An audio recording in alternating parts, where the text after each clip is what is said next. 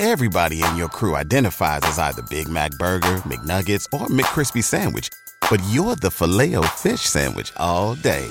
That crispy fish, that savory tartar sauce, that melty cheese, that pillowy bun. Yeah, you get it. Every time. And if you love the Filet-O-Fish, right now you can catch two of the classics you love for just $6. Limited time only. Price and participation may vary. Cannot be combined with any other offer. Single item at regular price. Ba-da-ba-ba-ba.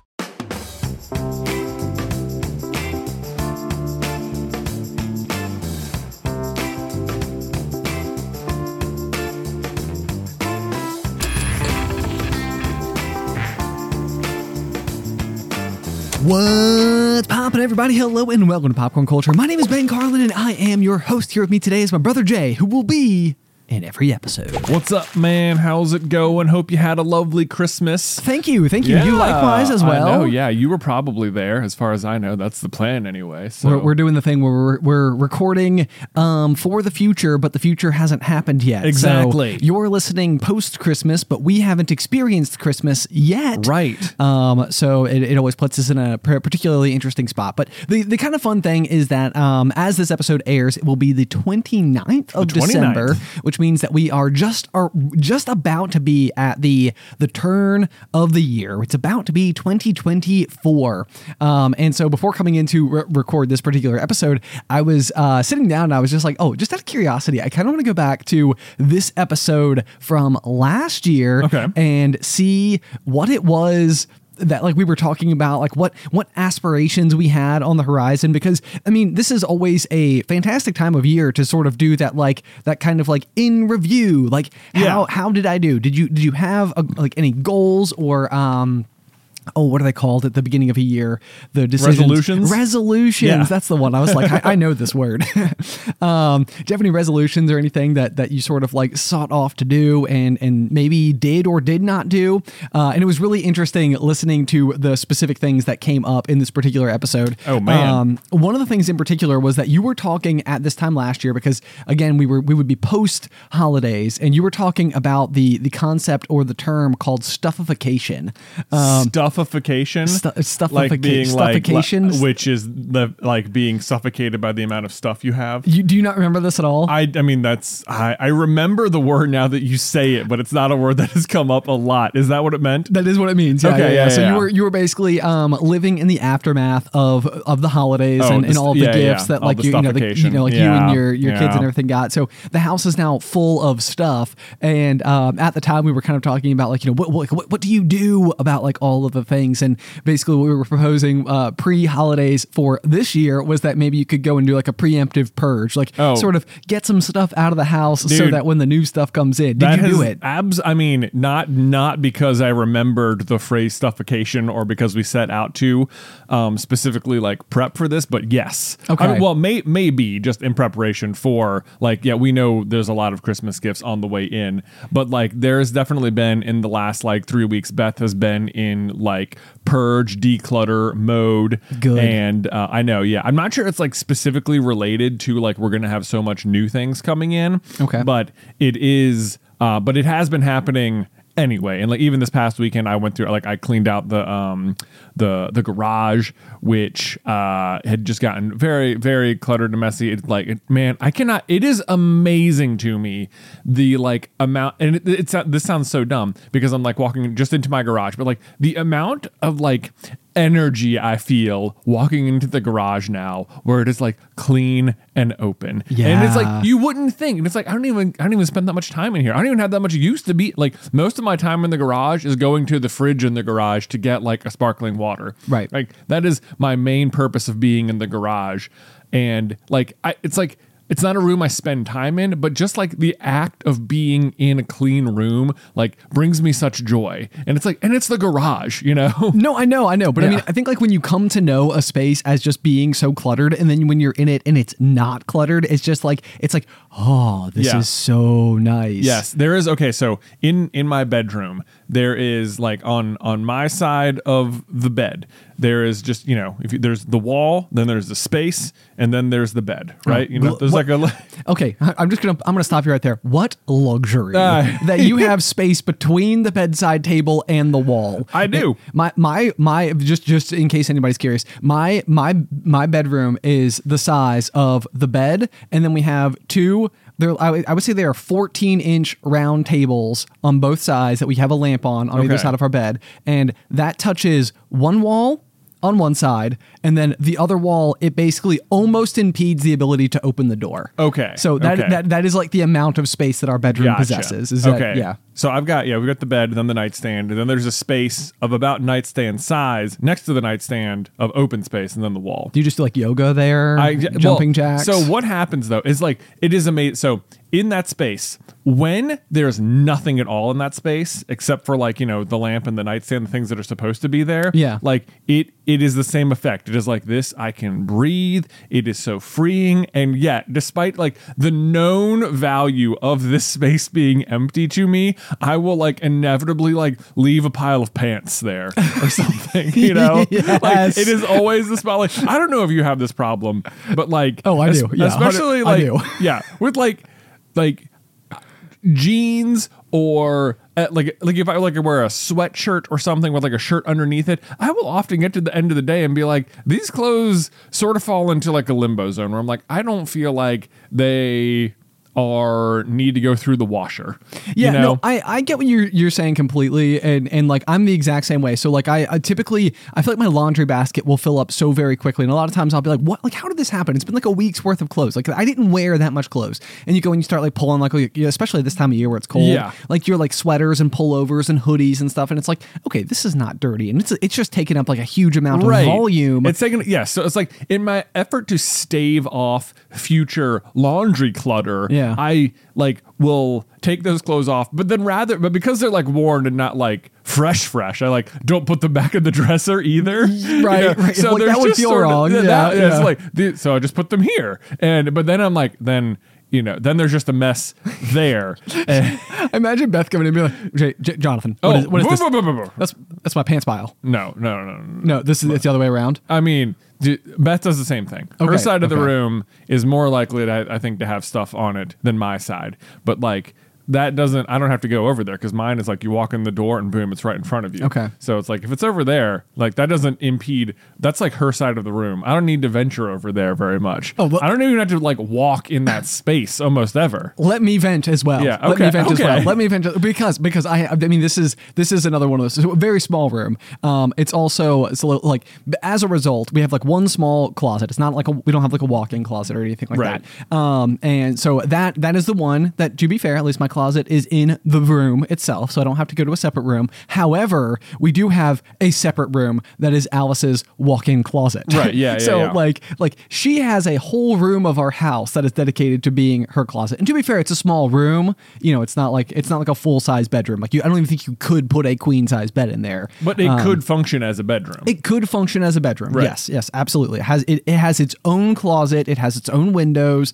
So it is technically, in fact, a bedroom. And the thing is that like if you were to go into Alice's closet room, and on occasion she's good about it, but for most part it looks like a bomb went off in there. Right. And there is just, like a myriad of stuff sort of everywhere. But then because my clothes are in the bedroom, it's like if I have like an overflowing hamper, it's sort of like I hear about it. Yeah. Because it's like wrecking her it's in her space. It's in her space all of a sudden. She's like, what's going on with all this? And I'm like, hey, now you have a whole room one wall over that looks a lot worse than my one hoodie that's like dangling on the floor over there. We're doing okay. Yeah. But that's not a shared space. I'm exaggerating this entire circumstance a fair bit for the bit, but but this has come up before, and at times I'm like, come on. Yeah, but like sometimes I will like stare at my pants pile, next to my bed. TM, yeah, trademark.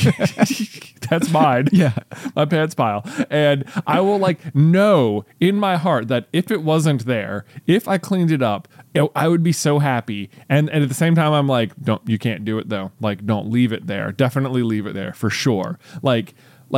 As if it would be like really because I know it would make me happy, like doing it's like kind of selfish or something. By cleaning it up? By cleaning it up. Is that like a weird, like personal relationship to have with something where you're like, I know that it will make me happy to do this, and because it will make me happy, that's selfish, and so I shouldn't do it. And it's like, it's so dumb because it's not selfish. It's helpful to literally everyone, including yourself. It feels like you've got like mental wires crossed. Exactly. A little bit. Yes. Like, which I understand, because I mean, it's like prioritizing your own individual needs is not always the easiest thing, especially, you know, for someone like in your position where you've got like a big family and like kids who like need your attention and support so often.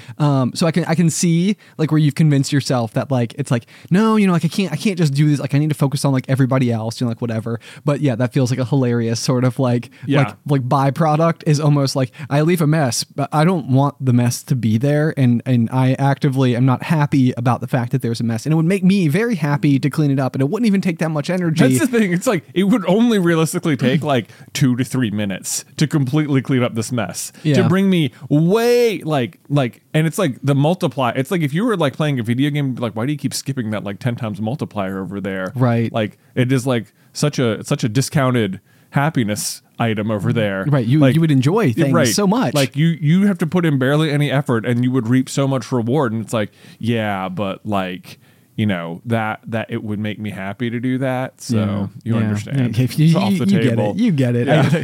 Clearly, I'm not going to go and fix this. Exactly. I don't deserve it, you see. Right. In the meantime, you can buy... It's like a form of self-punishment.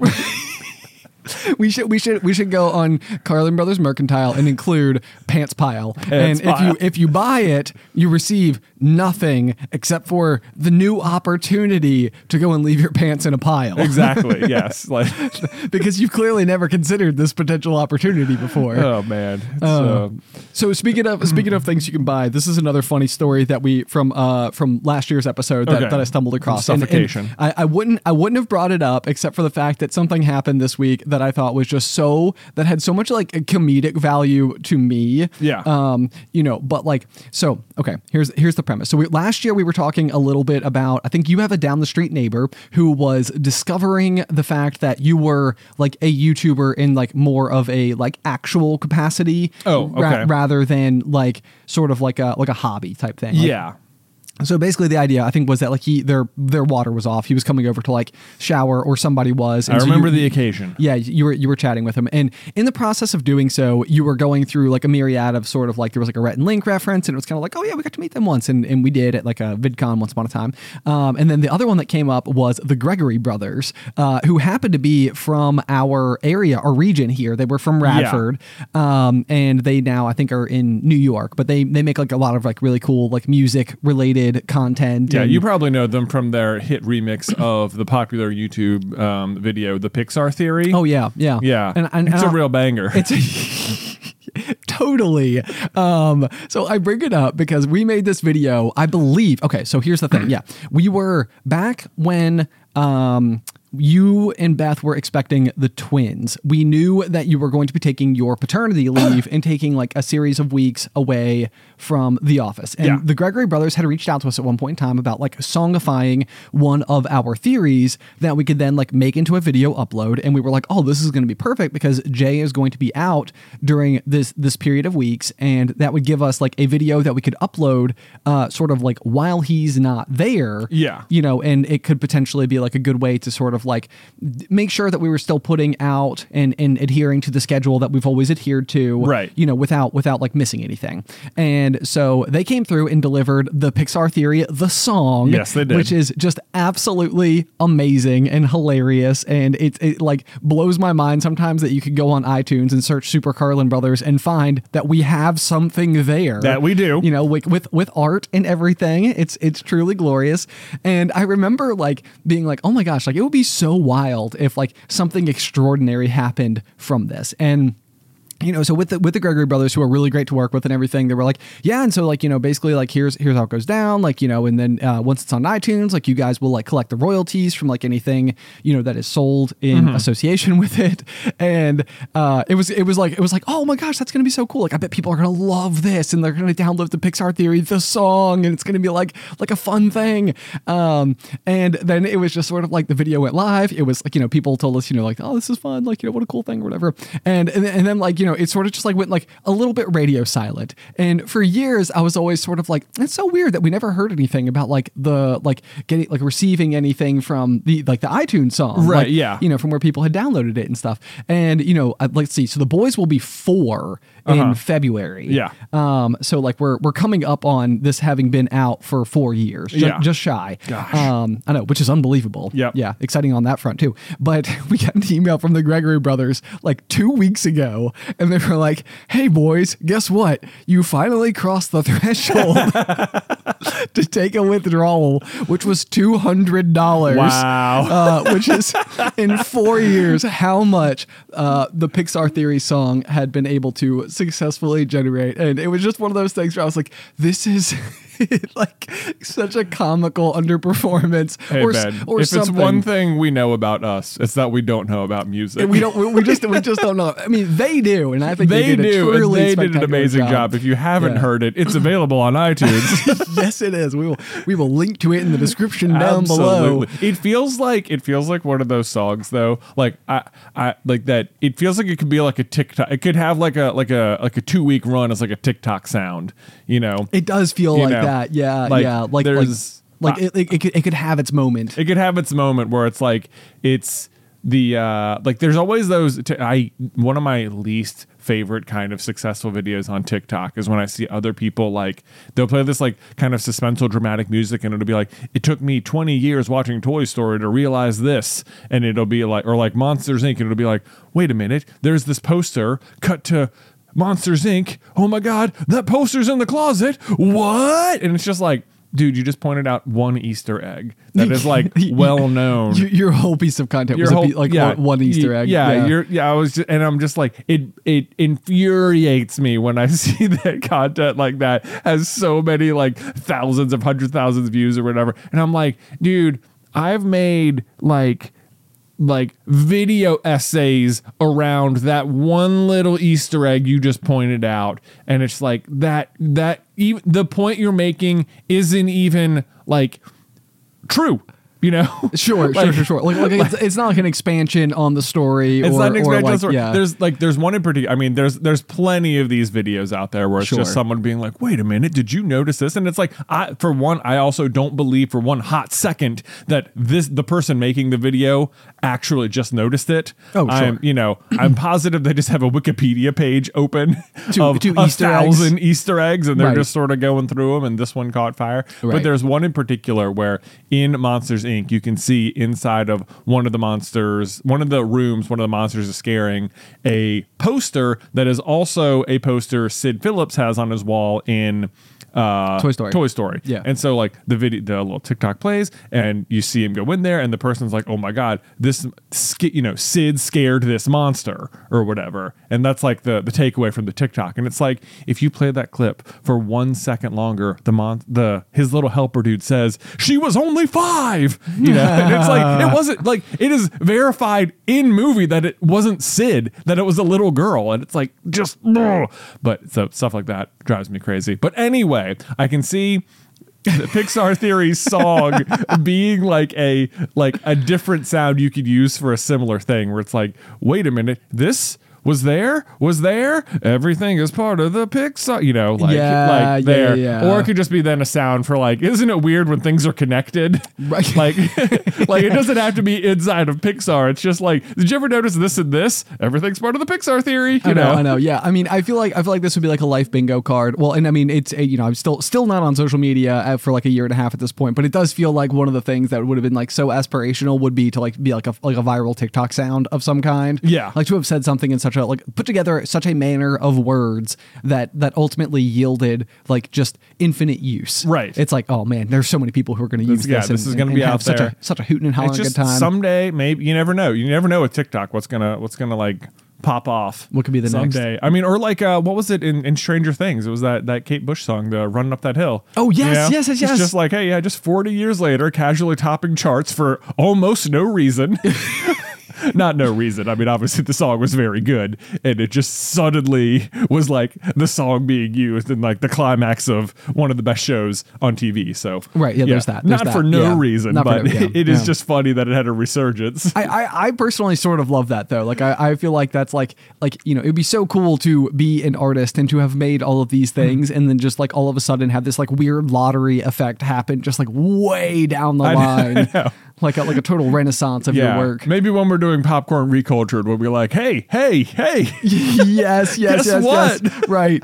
That's the dream, Jay. That's the dream. That's the dream. So at some point we're gonna have to stop Popcorn Culture so that we can eventually re-begin Popcorn Recultured. Or does it just eventually become cultured in time? It just grows bacteria. Yeah. All over the place. Gosh. All right. What else were we talking about? Okay, let's see if I've got anything else. So also at this time last year, this is maybe more like resolutions of 2023. So I had a couple of big wins, which was that this time last year I was literally wearing my running attire in preparation. I think I was doing my second run leading up to the rock and roll marathon in Nashville, which I did. I check marked. Nice. Probably one of the hardest physical endeavors I've ever done in my entire life. Excellent.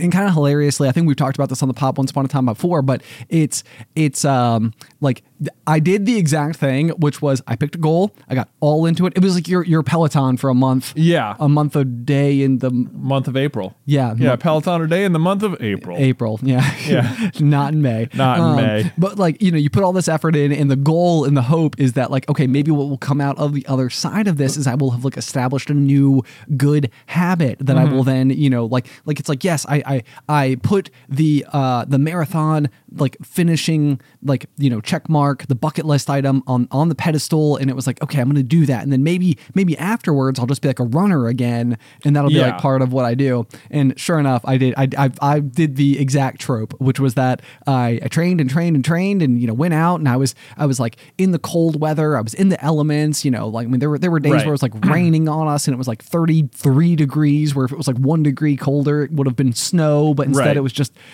painfully cold. Right. Finally got out there, managed to get through the race, cross the finish line, and that was the last time I ran this year. Right. It's like you put that carrot on the stick, and it was highly motivating, but the second you got the carrot, you were done. It's like, that's it. I know. Yeah, all I wanted was the carrot, man. Yes, I did it. I did it. So that was a big one. And so now, like, as I'm kind of staring down the barrel at 2024 and trying to decide, like, what would be like the big aspiration, like what would be something that like I would like to put before myself as something that I can kind of like work towards, because it's this happens during times of the year. I always think about this during during the summer season, is that when you're younger and in your like middle school, high school years, summer is like the time that you get to go and like spend so much time with friends, because there's so much available time to be used, like, and you're not preoccupied with other stuff.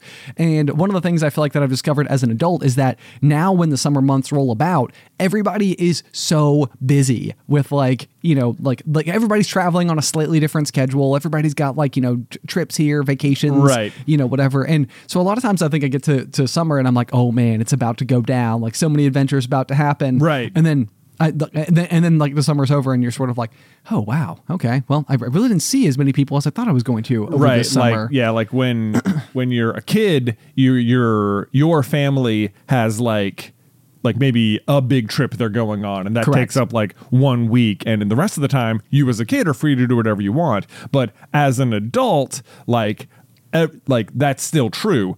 Everyone's family's taking like a trip here and there, but because everyone's taking a trip that they've already planned, everyone isn't always in the same place to do all the things you want to do hanging out wise at the same time. Exactly. Yeah. And I think that like the fourth quarter of each year ends up being very similar to this for me, where it ends up being like I'm like, man, I don't really feel like I've been like chasing any of like my hobbies or pursuits or anything like that, for like a minute. Yeah. And I think it's just because like, we enter into October, we go really hard, like, with Go Fest. Yeah. And then there's been, I've been doing those when we were young music festivals in October as well. We've got Addison's birthday, my birthday. So it's just, lots of like big weekends pre-allocated for those respective activities. And then you get into the month of November and it's sort of like everything starts to like focus on, Thanksgiving and like, how are you going to get together for that? Right. And then the holidays, in the month of December, it's just like, it's full tilt every weekend, all the time and always. Right. And so, it's like I feel like I'm in that position where like I'm thinking so much where I'm like, okay, it's about to be a new year. It's about to be resolution time. What am I going to do? Right. And I'm just like, my brain is just like blank. I'm like, I've got nothing. Don't know. Nothing coming into this new year. What about you? Do you anything you're like hoping to do, want to do? Oh man, I don't know if I have like a specific aspiration. The last year I had planned on doing the Richmond half marathon. Yeah. You but are cursed. I know. Well, I have on at least 3 different occasions. on where 3 you have- occasions. Yeah, I've signed up to do a half marathon and gotten and had to cancel for one reason or another. So yeah, that has been a bummer. So I've sort of been eyeballing the Shamrock half marathon, which is in Virginia Beach, the Shamrock and Roll. I think it's the same company that did the Nashville one. Okay, cool. Yeah, I think it's just another rock and roll one, but because it's on St. Patrick's Day, they call it the Shamrock and Roll. Pretty cool. Yeah, good very fun. wordplay. Good wordplay. Yeah. I know that one. That one, ironically, I have that like not to like continue the curse or anything, but that is one.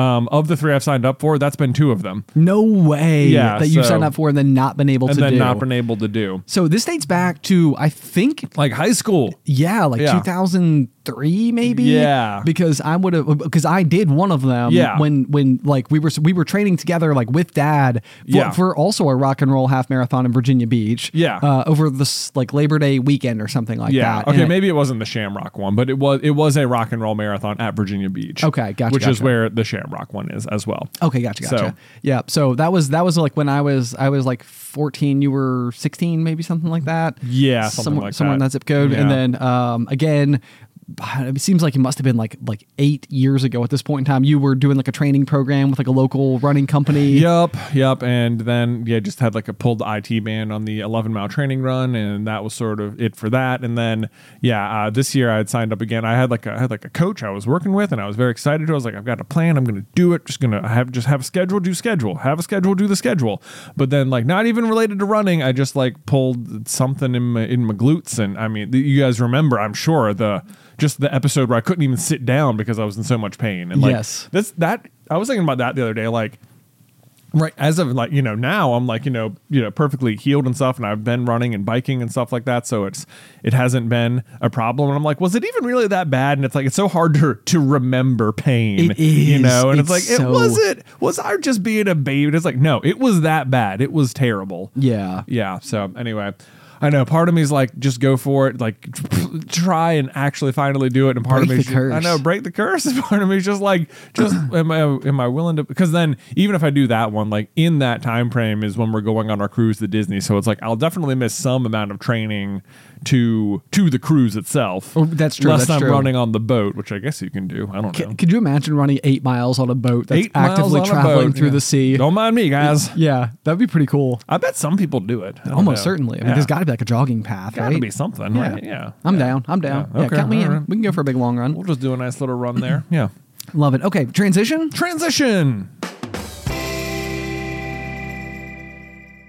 Popcorn Culture is supported by Shopify. If you've ever purchased a candle, coffee, tea, or t-shirt from us, then you've actually interacted with our own Shopify store. Now, in case that's not clear exactly what that means, allow me to explain. Coming up with great merch can be a challenge, and figuring out where and how to sell that merch used to feel like just as difficult until we found Shopify. Shopify is your no excuses business partner. You can sell without needing to code or design. Just bring your best ideas and Shopify will help you open up shop in no time. Long before I ever uploaded my first video to YouTube, I tried opening an online store for a past business selling aquarium stuff, as you know I did in a past life, and what I came up with was so complicated. It was the major blockade to creating merch for us for the longest time. That's where Shopify's standout feature must be its user-friendly interface and flexibility. It empowers users regardless of technical expertise to create and customize their online stores easily. So sign up for a $1 per month trial period at shopify.com/poppop. That's all lowercase. Go to shopify.com/poppop now to grow your business no matter what stage you're in. Shopify.com/poppop. Popcorn Culture is sponsored by June's Journey. Okay, so y'all know how we love a good Easter egg in a movie. It's like the creators are just winking at you from the screen, being like, hey, if you know, you know.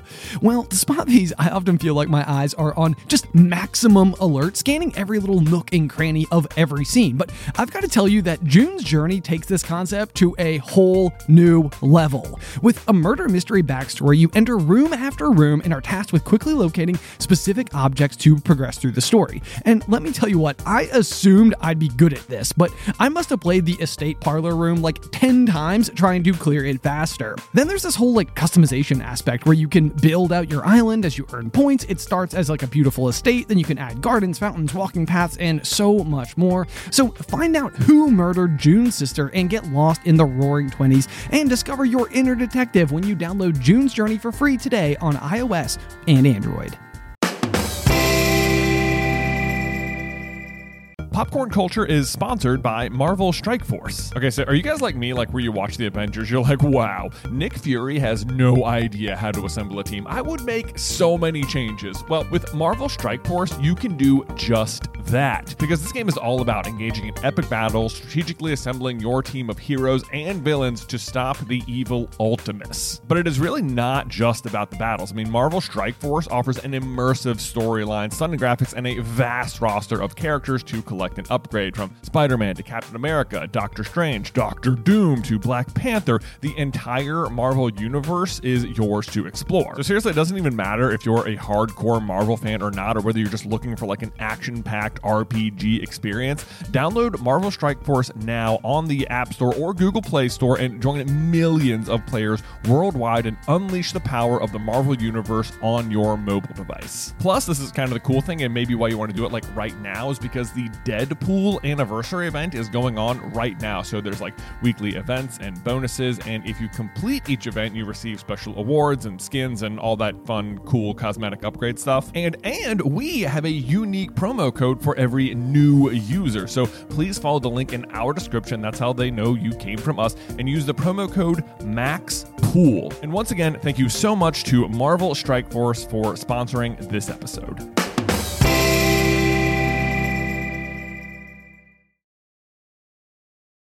Ben, I have an update on the sled situation in my house. I know you do. I know, because you were there to help me. I was indeed. Yeah. So as the recap. Yeah. As the recap, there is just this ledge in my living room where the Christmas tree is, and for as long as I have lived in my house, I have thought there has been this old wooden sled that almost looks like a stroller or something. It's got a handle where you could push it. Yeah. That that has been in our family for over 100 years. Yeah. And it used to be up at our grandparents' house, and it's made its way to our parents' house. And I was like, Dad, could I put the sled up there as decoration? He was like, absolutely. I love it. I think that sled was born for that spot. And I was like, exactly. Yeah. We're on the same page. And so he brings it over, and I go to put it up there, and there's this light bulb, what is it called? Like a tube. Yeah, like a fluorescent tube bulb. Yeah, a fluorescent tube bulb, which I knew was up there, but it turns out that it is so up against the wall and so screwed down that one of the sled runners, right? Yeah. Runners? Yeah. Why not? Won't fit one of the blades. One of the blades won't fit between the light and the wall. And there's there's no way to do it. I'm going to have to get up there and, unscrew it or whatever. And that turned out to be a little bit challenging to go through. But so finally this past weekend you came over, had enough hands on deck to where we could actually work on it, and you got up there and you were able to unscrew the whole thing, and we moved it, and we finally got the sled up there, and I was like, all right, here we go, it's about to be up there, only to discover that even though now we could fit one of the sled blades against the wall behind the light, that the sled is actually too wide by an inch to rest the other blade on the ledge. It's it would be falling off, and I was like, this is so annoying and not meant to be, and it's like an inch, it's so close to fitting up there, and it would look so good. And I just, it's like, I know. And at this point, it's like, as of recording this, it's like 5 days till Christmas. It's like, I think if I'm going to do it, it's like I got to rethink the whole dream here and get like a ledge extender or something. A ledge extender. I know. Yeah. I mean, there certainly is a way to do it. We could also just like, slap some bolts up in your ceiling and just dangle it from the sky. Just dangle it, Like, I mean, sleighs are meant to fly. I mean, that's the thing. Yeah, we could, that'd be a whole different project. Just like, just string it up from the ceiling, give it a full Santa effect, add some reindeer. Absolutely. Make this just like a full on project. Right. Yeah. Right. Yeah. I mean, we can commit to it year round. And then by the time next Christmas rolls around, it's going to be perfect. Yep. It'd be tricky. We need a huge ladder because the ceiling gets very high at that point. It does. Yeah. It does. But you got to think about the end goals. I know. That's what it really comes down to. I mean, like, this is one of those things like where people who like really go all out for the holidays and like, decorate like and have all the stuff and everything. It's like they must, in addition to having all of the stuff and having spent the money to invest in everything, they also must have a rather sophisticated like system of like both electrical wire management, because like, if you've got like 95 different inflatables in your front yard, it's like that's a whole bunch of cords that need to be going places. Oh, I know. And then you got to store these things somewhere. Exactly. Man, yeah. I don't know how people do it. It's a lot of stuff going on. So anyway, it doesn't look like the sled is going to get up there. As for the timer on the lights, which this was so funny. I don't know if you guys have seen these yet, but the new podcast editor, the Popcorn Culture editor, Isabel, has been doing little animations of some of our conversations. Yes, which indeed. is like, oh my God, I love it. It's so much. It's so funny. I think they are perfect. And if you haven't seen them, you should go check them out. It's like little Popcorn Culture animated. It's super fun.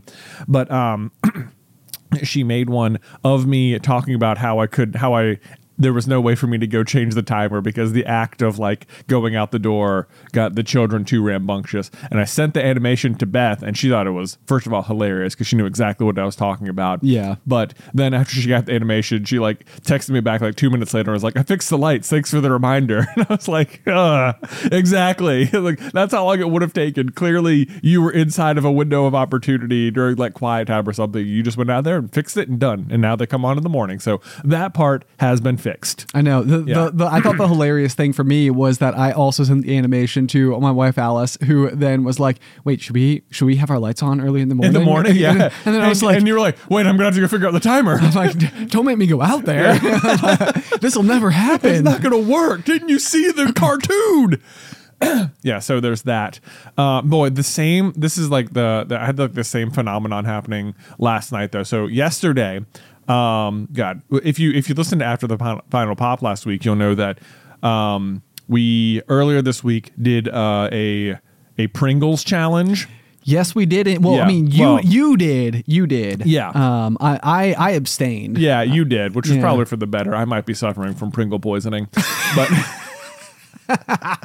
But what happened was last week, I forget even what the circumstances were, but we were discussing in office how fast we thought a single person could eat an entire tube of Pringles. Yes, a pipe of Pringles. A pipe of Pringles, a tube of Pringles. A sleeve, just a standard size can of Pringles.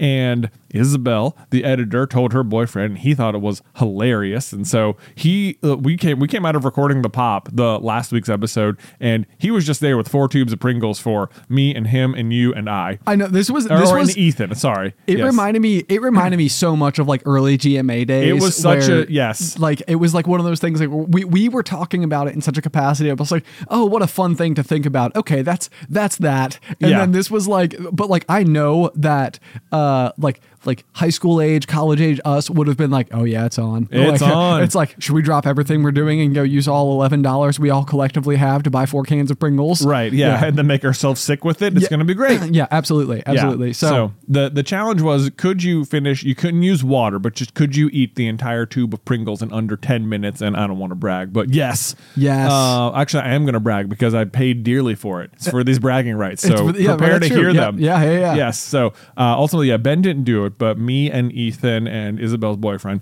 also did it. And we were going through, I think it took me 8 minutes and 40 seconds to finish the whole tube. Yeah. Yep. And I think Ethan did it in 9 minutes and 30 seconds. And I think Aaron didn't finish it all. Yeah. So unfortunate for him. So sad. That's okay. So sad. That's okay. Well done. Valiant Probably for the better. Yeah. Because almost immediately afterwards, I just had like an upset stomach, and I see like Beth had like a stomach bug last Friday, and so I'm not sure whether I was suffering from like Pringle poisoning or from just caught the stomach bug, or if I caught or if in the process of getting sick with said stomach bug also decided to down a tube of Pringles. Yeah, right. Yeah, some combination of that was happening, and I was completely out of work all day yesterday, either from Pringle poisoning or stomach bug. But that's not even the point of the story. Okay. What's the point of the story? The point of the story is that getting back to the kids, like the fluctuating atmosphere of the house and like what the kids will pick up on, is like last night I'm like sitting there and I'm like mostly recovered from my Pringle poisoning, and I'm sitting there on the couch, and it's like normally this is what I might strike up a game of Gears with the children, you know, well, of and course, they're recognizing like I'm on the couch, it's nighttime, like let's go. Well, you want to play Gears? And I'm like I really can't. I'm not like I'm still in a recovery mode here, and I just want to sit and like not be bothered and just like chill. And like I don't want to be upstairs sitting like alone in my room because like I've been up there all day just like being in pain. Like I want to be downstairs with the family. Right. But like I can't really do anything either. Yes. So, but like no matter what, every time I sit down, a child comes and jumps on me or needs me to go do something or play with them or something, and I'm just like I can't. I just like gave up. I'm like I can't sit down here. I can't sit down here because my presence is just making you guys crazy. Right. And so it's like I just like went upstairs, and sure enough, the three of them went on to just play by themselves, you know, for like nice. the next, yes, which was nice. And Beth's like, oh, I was just sitting down there. And I was like, yeah, I can't do that. Like, it doesn't work for me. You can sit down there. They won't come bother you. If I'm sitting there, it's making them crazy. No, me and you share this one thing in common. I mean, you have more children than I do, 3 to 1 at least. And, but I do have the 2 dogs at my house, and it's the exact same. Like if I walk into the house and plop down on my couch, then within seconds, both dogs and Addie will be on top of me. Yeah. Like actively like climbing all over my person. Right. And like Alice will be like sitting in the rocking chair across the way, just like laughing up a storm because she's like, they don't do this to me. I don't know what's going on. I know. I'm like, I don't know what's going on. Like, why is it like this? Yeah. It's like, and it's usually like, I don't usually care because usually I can just get up and play with them. Right. Like, of course. Yeah. You know, that's what I want to do. It's like on this occasion, it was more problematic because of either Pringles or sponges, but you know, it's all right. We made it through. That's good. That's good. Yeah. Well, I'm glad that you're feeling better. Yes, made me it through too. the other side. Yeah. So it's one of those things where I feel like it was such an easy to pitch concept, which is just like, because I mean, really what it reminds me the most of is like whether or not you can eat. People say like you can't eat like 5 saltine crackers in 1 minute. Yeah, I think that's what we were talking about that led to this. Yeah, and so that's like one of those challenges where it's like 5 saltine crackers, especially like if just laid before you, seems like such an insubstantial amount of like food to consume that it's like, of course I could do that. Like that's no problem. And then you put them in your mouth and it dries your mouth out so immediately that you're like, oh no. And you're like chewing through like cement basically. Yes. And so the big question was like whether or not the Pringles were going to be the same way. And I was like, oh my gosh, like are we inventing like a challenge here? Like is this going to be like a thing? Yeah. And then it was kind of like I feel like you and Ethan and Aaron all had sort of like bad side effects from like eating too much processed Pringle food. Yes. And it was sort of like, maybe this is not a good idea. I know. Yeah. I was just like, this was, you know what?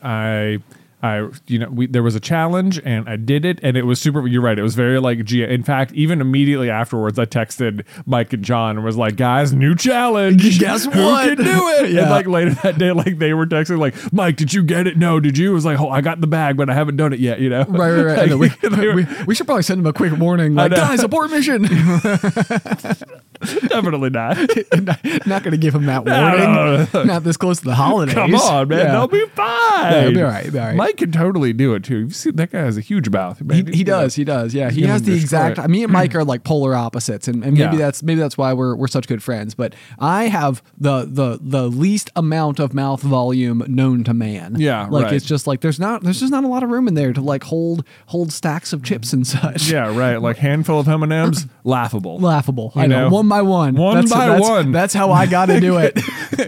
But then we literally, I think when we were in high school, we would, whenever we would go to cross country meets, it was always a big thing for like one of the parents of each of the athletes on the team to bring fruit. And so grapes were this like really big one. It was actually extremely comical because like the team mom would like send out these like extremely forceful emails that were like in all caps, like in the subject line. Yeah, like grapes, we need grapes. Like urgent, we need grapes. Yes. So I feel like she must have worked in like an industry that was like very like high stress, where it was sort of like this is like the way like ideas were communicated. Yeah. But like to anybody who isn't used to this form of communication, it was always sort of like, okay, there will be grapes. Yeah. Like, calm down. But either way, as a result, we typically came up with lots of games like, throwing grapes in the air and seeing if you could catch them in your mouth and like whatever. But one of the other things that we did was how many grapes can you fit in your mouth at once? And I feel like I'm like a 13 guy. I don't know. Even that seems kind of steep. Yeah, I'm like, you're 13. Are you? But I feel like Mike was like 53. Mike was like, don't even try to compete with this kid. But like all I was really trying to do the whole time was set up the baseline. I know Mike was like 53, and I know that I was like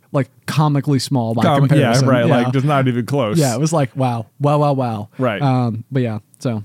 There you go. Yeah, So, are you good at catching food in your mouth? This is historically no. Really? This has not been something I've been like very good at. But I am on the hot streak. We go to like hibachi dinners every once and again, and they do like the shrimp toss. And I think on my last 3 visits, I'm 3 for 3. Wow. So like, I know. I mean, I'm in fact, I'm not even bragging because I'm certain I just ruined it for myself. Yeah.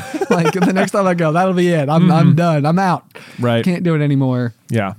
Yep. I think I remember it was a grapes thing. I was at a Virginia Tech football game, and I was tailgating with a friend in high school, and like they had some game where it was like, we were like just taking a grape in your hand and like doing like an underhand toss, but trying to throw it as high in the air as possible and then catch it in your mouth. Ooh, so like good challenge. Which by the time it's coming back down, it is moving, you know, like, so terminal velocity. Yeah. Is moving very fast for something you're trying to catch in your mouth. And I remember like, we spent like a while doing this, and I got home and I was like, I'm going to get good at doing this, and just doing like regular toss it in your mouth. Right. No, so, I was going to say, I feel like you're good at this. I think I am fairly good at like catching stuff in my mouth. Okay. Yeah. Okay. So, but just a random hidden talent of mine. I know. Well, maybe what we should make, Jay, is like kind of like goldfish, but we can make them like ducks, and then we can have like duck and cup. Oh yeah. Cheddar snacks. And you throw them up in the air and try to catch them in your mouth. There you go. That sounds great. Yes. I like that one. Yeah, that could be good. Okay, that's a worthwhile idea. Yeah, we need some kind of fun. There's got to be some sort of fun duck cheese pun out there. Certainly. We're probably dancing all around it right now. And people are like, guys, it's right there. They're screaming at the radio. Come on. Yeah. I feel like, oh man, I do feel like it's circling right there. People are like, guys, it's quackers. Right there. Yeah, quackers there. That's obviously it. That's okay, obviously thank you. it. Yeah. Oh man, we got there. Don't worry, we got there. Yes. Oh man, what a relief for everybody at home. I know. Get your cheese quackers. There you go. Cheese quackers. Oh my gosh. Oh wow. Whew. Man, I do. That was gonna drive me crazy. I was gonna like call you in the middle of the night and be like, "Quackers, man!" And I wouldn't have even needed context. I'd be like, "No!" What was that? And you'd be like, "No way." Yeah, right. Did he say quackers? Like, it makes sense. I got it. I understood. I understood. Yeah. Like, okay. All right, you guys. Yeah, whatever. Coming to a mercantile near you. Yes. All right, transition again. Transition.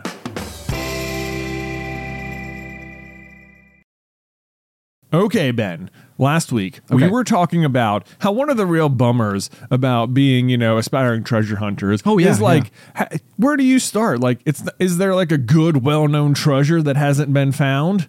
If there is, I want to know. Well, Ben, good news for you. It's all happening. right. This is it. I mean, possibly. Are you about to explain to us our future legacy? I mean, maybe. This would be such a cool legacy, by the way. Yeah, I'm aware. Yeah, I know. It's like I've seen National Treasure. I know who the coolest person to ever be imagined is. I'll get the lemons for the Constitution, right. Declaration of Independence, or whatever. Come on. There's nothing about the National Treasure that bothers me more than the scene where they put the lemon juice on the back of the paper and then they look at each other and they breathe. Yeah. And then it's like. I know. It's And like this weirdly like sort of like they're like It's making very- it romantic or something. It's but very like breathy. Yeah, it's a little weird. Yeah. Anyway, so continue though. Get your breath off the Declaration of Independence, guys. But for real, But show some respect. After you stole it. Respect is gone. It's like clean you out the already window. put lemon juice on it. Right, yeah. What are you doing? Anyway, so we were on a call last night with some of our patrons over on Patreon. Yes, we were. As we were, and we were discussing pirates because we've both been watching the show Our Flag Means Death. Yes. Which if you're a fan of like Thor Ragnarok and like that kind of like Taika Waititi humor, I think he either writes it, he's in it. He's in it, yeah. But it is absolutely just like that kind of just like wow. Yeah. Okay. It is nonstop. It is a very wackadoo show about pirates. Yeah. But it follows the characters of Steed Bonnet. Yes. The gentleman pirate. Yes. And then he runs into Blackbeard, Yes. who is like Steed Bonnet in the show is like a terrible pirate. He's just sort of like was a rich guy who fancied being a pirate. So he's like, I guess I'll just go do it. I guess I'll go do that. I now, guess yeah. I'll just be a pirate for fun. And then he meets Blackbeard, and Blackbeard is, of course, like the best pirate ever. Yeah. But, he's getting kind of bored of it. So they're just sort of learning from each other on the show. Yeah. And it's just sort of like comical because Blackbeard's supposed to be ruthless, and Steed is so bad at being ruthless. Yeah, like it's like one of his mottos is like talk it out like on the boat. Right. Like on like the first episode, he's like having his crew like when in doing doubt, arts talk and it out. crafts. Yeah, they're all like stitching flags. Yeah. Yeah. It's a really weird show, but very funny at the same time. It is. It has a very particular sense of humor about it. However, the point is that as I'm watching the show, as I'm learning on the call last night, though, because we were talking about it, that apparently Steed Bonnet was a real person. I know. And I was like, what? Steed Bonnet was actually a real life person who went by the gentleman pirate. Yes. And I was like, that is crazy. And then this might just sound like completely ignorant to me as well, but like, even just like Blackbeard comes up so much in every version of any pirate story ever. It's like, oh, there's Blackbeard again. Yeah. It's like, to me, it's like Blackbeard's just sort of a fixture of pirate lore. But it's like, oh no, he was real too. Right. And I was like, wait a minute, how many pirates that I've heard of are real? Like, then you start wondering, like, wait, like, how many pirates that I think were fictional are actual real pirates? And it's like I would have put Blackbeard and Steed Bonnet in the same category as like Long John Silver and Jack Sparrow, who and those last two are fictional pirates. Oh, they are. Okay. Yes. So no Long John Silver. That's just a fast food. That's just eatery. from Treasure Planet. Oh, Treasure Planet. Treasure Island. Treasure Island. From Treasure Island, which Treasure Planet is based on. Okay. But then what about? Jack Sparrow is just from Pirates of the Caribbean. No, I know that one, but isn't Long John Silver also? Long John Silver is based on Treasure Island too. No. The restaurant is. Yes. Okay, the restaurant. Okay, the restaurant. Gotcha. The restaurant is named after the character in the book. Yes. Okay, got it. Yes. Got it. Okay. I'm surprised they were able to get away with that. But yeah. I know, right? Yeah. Yeah. Okay, so continue then. But so yeah. Anyway, and then I was wondering, like, I was looking through. I just went on Google and looked up like list of like most famous real pirates, and there was like 15 more pop up, and I'm like, God, I've heard of like a good number of these. All right, wow. I'm remarkably well versed in pirates. I was me. like, boy, I just thought so many, like, because pirates are like such a fun like fictional, like there's so many fiction stories about pirates that you just sort of assume that like that they're just like the characters are fake, but they're based on real people a lot of the time. I think the thing for me was I can't even remember what the name of the movie is now. It's Captain something with Tom Hanks. Yeah, but like he's like driving like a freighter out at sea, and like the pirates in that particular situation are sort of like commandeering the boat, which is otherwise like minimally staffed. Yeah, and so like but they're not out there in like a pirate ship. They're out there just like in like small boats with ladders that they can like throw over the edge once they're up there and they have the intent to like cause harm. Right, like they have weapons and you don't, so. Exactly. And like, I feel like that has always been one of those things that sort of like recontextualized the idea of a pirate. And it was sort of like almost everything we've ever seen about pirates in my mind all of a sudden became more like a work of fiction. And it seemed like what we were uncovering last night is like, no, there are in fact like famous pirates, and like some of like I mean, I'm sure it's never as whimsical and always far more dangerous. Right. You know, Yeah. like in terms of. Yeah, but I think it's a lot less swinging on ropes and cannon battles and buccaneering the way you think about it. Right. Yes.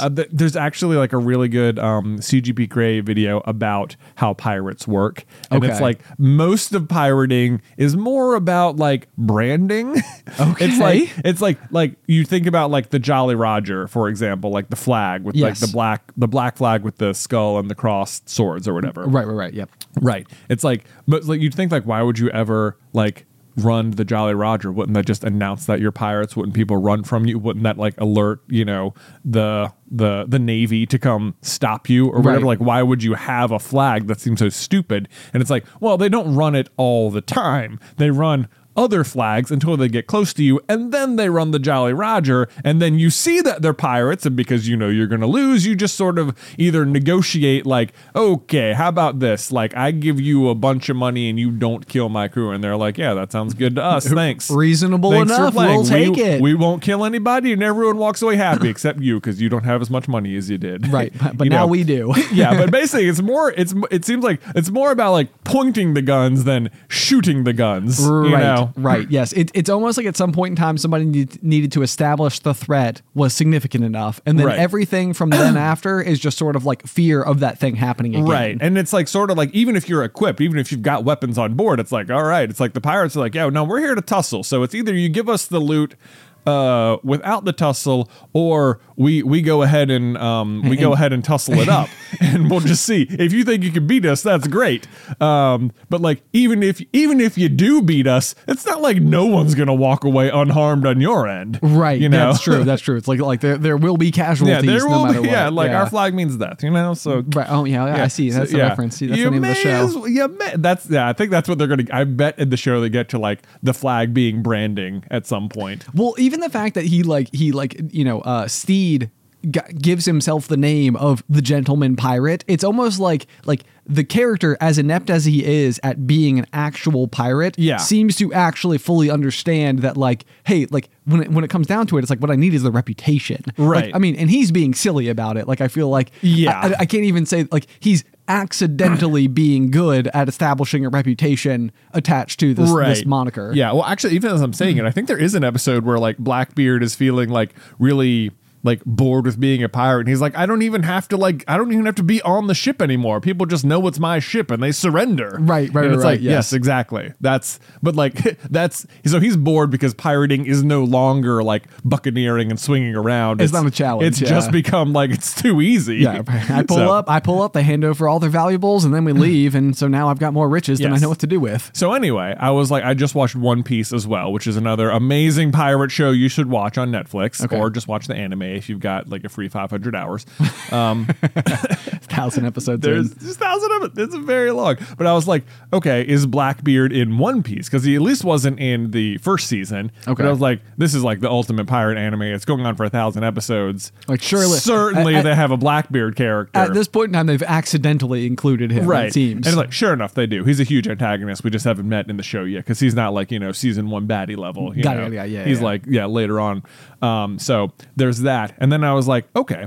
So clearly he's in there. And then I was like, is Steed Bonnet a One Piece character? And I guess he is, but it didn't seem like there was an obvious picture. So I don't know if he's just in like games or something. I don't know. Sure. But anyway, but then the whole story about One Piece is that at the beginning of the show, there's this character called Gold Roger, and the Navy has finally captured him. And before he dies, his final words to this giant crowd of people are, "I've hidden my massive treasure, the One Piece, out there." To be found. Whoever finds it shall become king of the pirates. And it's like, so like the Navy, in giving him his final words, has just turned an entire massive crowd of people into pirates who now want to find, like they've caught the big one, but now they have 1,000 more problems. Right. So it's like he gets this sort of like last revenge in there or whatever. I like that. So I was like, okay. Is Gold Roger based on a real pirate? Like, is this guy? And I looked it up, and it turns out, Ben, that there was a guy named it says he is likely based on the real life pirate Olivier Levasseur, who was a French pirate nicknamed La Bouche, or the Buzzard, or La Bouche, the Mouth, in his early days for the speed and ruthlessness ruthlessness with which he always attacked his enemies, as well as his ability to verbally attack his opponents. He is known for allegedly hiding one of the biggest treasures in pirate history, estimated at over £1 billion, and leaving a cryptogram behind with clues to its whereabouts. 1 billion? 1 billion, Ben. 1 billion pounds out there, and it has apparently never been found. No way. I know, with the cryptogram and everything. My goodness. I mean, it seems like, but it's so, and I'm like, the part of me that wants it to be real immediately was like, okay, ears up, and then it's also like, how would it have not been found? How would it have not been found? This is, I mean, it reminds me so much of Ready Player One, where it's like, how did it take so long for anybody to find a key? Yeah, I know. Right? It's like no way. Like everybody's been looking and nobody's ever done it. Nobody looked on Ludus, Ben. Nobody looked on on old Ludus. School system. Yeah, yeah. But this guy, that's like July 1730. That's when he died. So it's been a good 300 years here. I know, but this also feels like such an ironic revenge. Like, I mean, exactly like as you described in One Piece, where it's like, it's such a good way to like leave by being like, haha, I may or I know. It's Schrodinger's treasure. Right. Yeah, it's like until it's been found, it either does or doesn't exist. I know. Like, it's both. I know. So that is, I don't know if he was doing it as some kind of revenge. This is only me reading like one paragraph or whatever. You're right. I'm not sure if he was like, ha ha ha, I'll show you. I'll turn a whole generation of people into pirates. Right. Something like that. Is there any possibility that this is what birthed like Stede Bonnet in the first place? Like a similar kind of call, because like I think part of the novelty of Steed as a character is that like he was basically like a at least somewhat wealthy landowner. Yeah. So like, he's living a life that I feel like in lots of stories, plenty of people would have gone to quite extraordinary lengths just to simply have the life he already had. Right. And then for him to optionally leave it for a life of piracy feels like even for a pirate, to me, on some level, it almost feels like your end goal would just be to be where he started. Right. Which would be to like go and collect enough treasure to where you don't need to go and be on the high seas anymore. Right. Like you can just go and live a life of luxury, of comfort. Well, and such is the plot of the show that like Steed is so wealthy and so like doesn't need to do anything that the monotony of his life has led him to the sea, and Blackbeard's success as a pirate has led him to such monotony that he no longer wants to be on the sea. Right. So they're like, so they actually end up being friends. But then this was the other thing. So you're reading about Stede Bonnet, the real life gentleman pirate. Turns out him and Blackbeard were actually friends. No it's way. Yes. Like what the heck? How does this show actually have some basis? I know because it just sounds like you chose like the cheesiest pirate in the world and matched him up with the most ruthless one. And of course it's funny, but it's like, no, that was real. Yes. That part happened. Of course, it probably wasn't as hilarious as having these two actors, play it out. Yeah, but play it I out, feel like but- from what I've heard, like what we were talking about on the call last night was that Stede Bonnet like actually paid his crew like a salary. and Yeah, everything. like he was like the gentleman pirate. Like an actual thing. It's so interesting. Yeah. It's so interesting. And I mean, it's one of those things like where, a lot of history that like makes its way through time, it oftentimes does feel like because it was something that was so remarkable that it merits being remembered, and a lot of times that ends up being kind of bad things throughout history. And I mean, I think in a lot of ways piracy probably involved a fair bit of bloodshed, but like the idea of like being able to just simply like witness a pirate ship like in its truest form is something that like, if I had a time machine, I'm like, I would go back and I just want to see what it was like for one day, like living on a pirate ship, right? Just go and just be like totally undercover and yeah.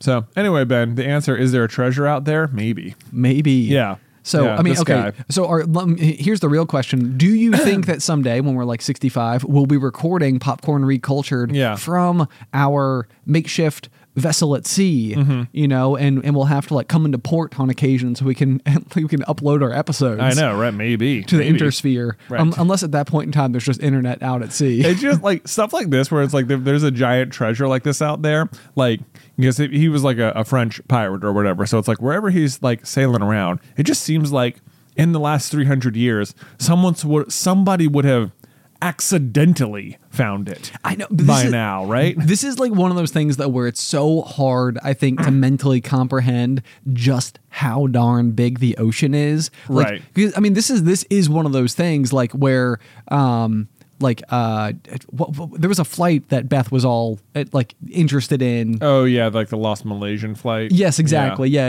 And it's like one of those things like where you would imagine like a modern day plane going down at sea, especially like with some semblance of like where it was supposed to be and when. It's like, well, surely we can go and examine that seafloor, right? Like, how hard could that be? You know, it's like when I go on Google Earth and I zoom out to the point where I can see the whole globe, it's like I can see so much ocean at once, right? You know, but then it's like you get out there and it's like, oh, there's miles and miles and miles and miles and every single you're just like direction. This tiny little boat. Yeah, you're a tiny. Even if you're a huge boat, you're a tiny little boat. Right. Exactly. So I feel like what they really need is like whatever they invented in Wakanda Forever. You know, like the device that could like scroll the bottom of the ocean, like looking for like signals or some type of like, you know, metal presence or something. Right. You know, that's what you need. That's what you need. Yeah. So we got to invent that thing. Yeah. Like the Mars rover, but for like underwater. Yeah. You know, just go drop it in the water. Just drop it in the water. Let it go. Let it go. Yeah. Let it fall. But do you think his treasure would be underwater?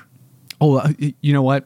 I did assume that. Yeah. I might be just like being like, oh, pirates, it's just like it was in a ship that went down or it was thrown overboard or, I mean, but you couldn't have had £1 billion in one ship no matter what. In I know. 17. Yeah. Right. Yeah. Yeah. Like wherever he's stashing it all, it's got to be somewhere he has to be able to, he wants to be able to access it himself. That's it. You know, we're going to go steal the Declaration of Independence. That's because that had something to do with this guy.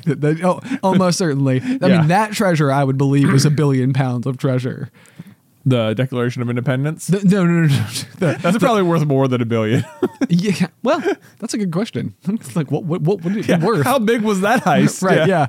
No. The treasure that they find is like rooms and rooms and rooms of just like piles of gold. Right, in National Treasure. So I would bet that by weight, it's £1 billion. £1 billion. Or are you referring to pounds like currency? Currency.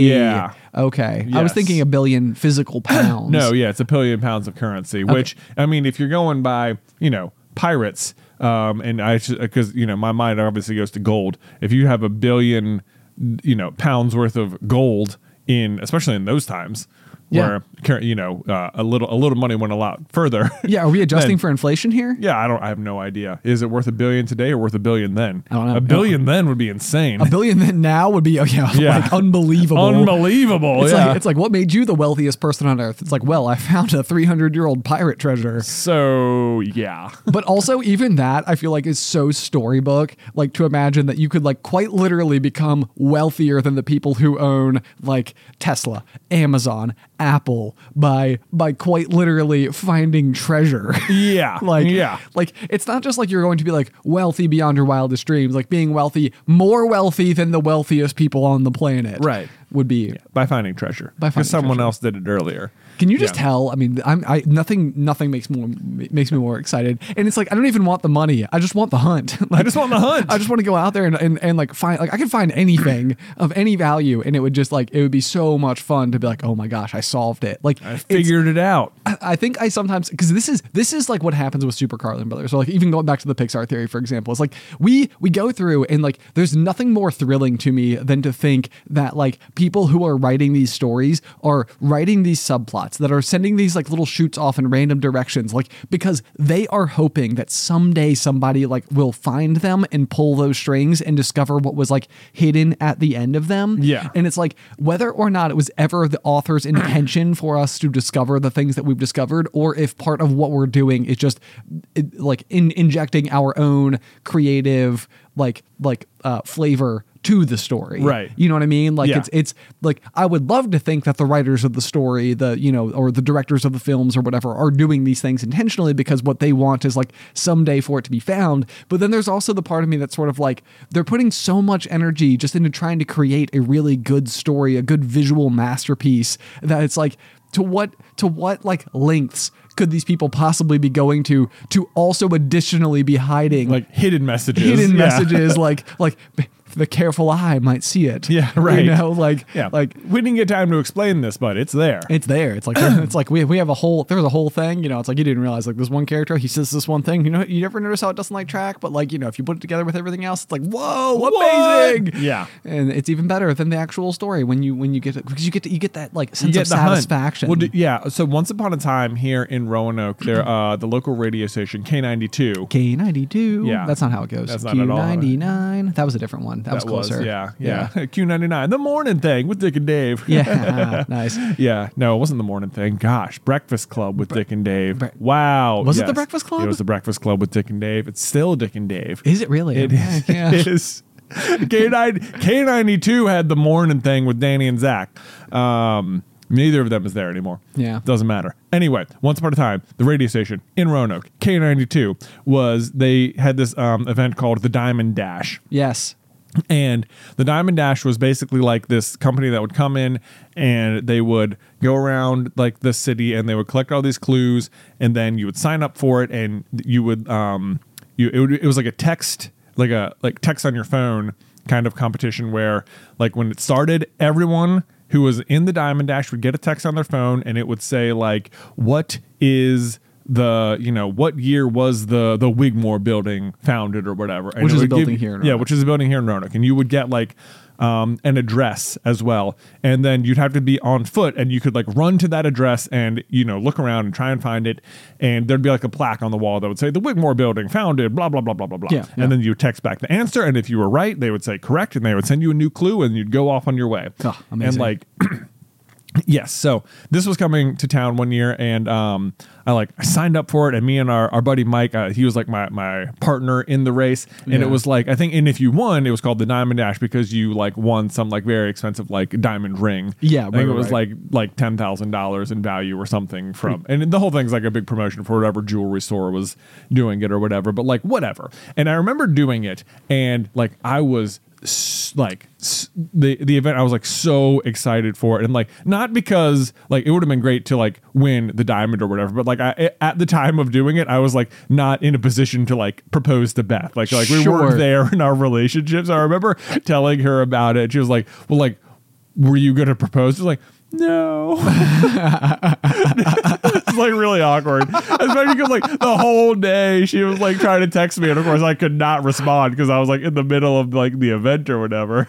That is so funny. I know. It's such a like, it's like, so wait, you're going to do and spend a whole day doing a competition to win a diamond ring, and we have been dating for years now. Yeah. So right. So I was like, yeah, look, but like you're right. It was like what was fun about it was like the hunt itself. Yeah. You know, and I literally the day beforehand, I remember like I walked around Roanoke trying to figure out like what the different clues might be. Oh my gosh. I know, and like just like familiarize myself. Like I was like definitely like, I mean, I know like all the roads and stuff, but it's like it's like I was walking down. She was like, this is this intersection. This is this intersection. This is this intersection. And like I found some, and sure enough, some of them paid off. Like, there's only so many little like things that could be clues. Roanoke's not that big. Roanoke's not that big. You know, they got to keep it inside of a certain area. And I remember like that there was like a 3-hour competition, and I don't think I have like run as fast like from place to place. It was like the adrenaline was so high. Oh, I bet. During that event. Yeah, it was that's just thrilling. like every second counts. Get to the next one, get the answer, send it in, move. And man, I think we came in like 5th or something. It was really close. That's amazingly close. I know. Yeah, we didn't quite end up getting there, but man, it was super fun. But you're right. Like I really wish, it would have been better if the prize had just been $15,000, you know, instead of like a ring valued at that. Right. Because that would have been more of just like a yay, big win. Yay. So like, do I remember correctly that during this particular occasion, I think Mike was wearing those like Vibram? No, like, I was. Oh, you were wearing them. Yeah, okay. I was wearing the Vibram, the 5-finger shoes. Yeah. I completely forgot that you actually owned those. I and did. Now it's coming screaming back to me. I owned them, and I was like, yeah, this will be good. This will be cool. And man, let me tell you, what a terrible footwear choice for this event where you are sprinting around sidewalks and roads. Like concrete. Yes. I mean, I could not stand at the end. Like during it was like, I didn't even notice it. The adrenaline was so high. And then like as soon as it was over, it was like the pain in my feet was like terrible. I bet you were just bruising them. It was, like bone basically, bruises. yeah. But man, I remember, and it was like kind of crowded downtown, and it was like, it doesn't matter. I'm like, sorry, I am sprinting through you people right now. Like, get out of the way. Doesn't matter. See ya. Yeah, if you're ever in like a public event where they're doing like a t-shirt cannon, it's like if Jay is near you, it's like you might want to just like give some space, a little bit of a buffer zone, because I want that shirt going all but out. It's the same thing. It's the hunt. It's like, am I gonna wear that shirt? No, like, but I'm not going to be the one who catches it. You better believe it. You better believe it. Yeah, exactly. Move aside, children. Move aside. I want that XXL shirt, yo. Yes. Oh man, so much fun. One of these days. I feel like on my life bucket list is the opportunity to fire a t-shirt cannon. Oh yeah. At some point in time, or even just a t-shirt slingshot. It doesn't have to be like ultra powered or anything. Right, just the ability to lob t-shirts into a large crowd. It seems like fun. It does seem fun. And you're gonna make like a few people's day. Yeah, and absolutely. then like a few other people will be close, and then like, they can tell their friends about that. Right. Yeah. You're just handing out. You're not handing out t-shirts. You're handing out memories. You're handing out memories. Exactly. Yes. Well, I don't think we're going to top that. No, definitely not. Anyway, guys, thank you so much for tuning into this year's worth of popcorn culture. It has been such a wild ride. So many fun things have happened, and we do appreciate you being here with us for all of it. As ever, if you have any feedback for the show, you can head on over, or you can email it to popcornculturepod@gmail.com. If you'd like to download the Pixar Theory, the song, see if we can get that trending. Yo. You can do so on iTunes. I guess we'll link that down below as well. Otherwise, if you'd like to support the show, you can do so at patreon.com/popcornculture. And until next time, Pop.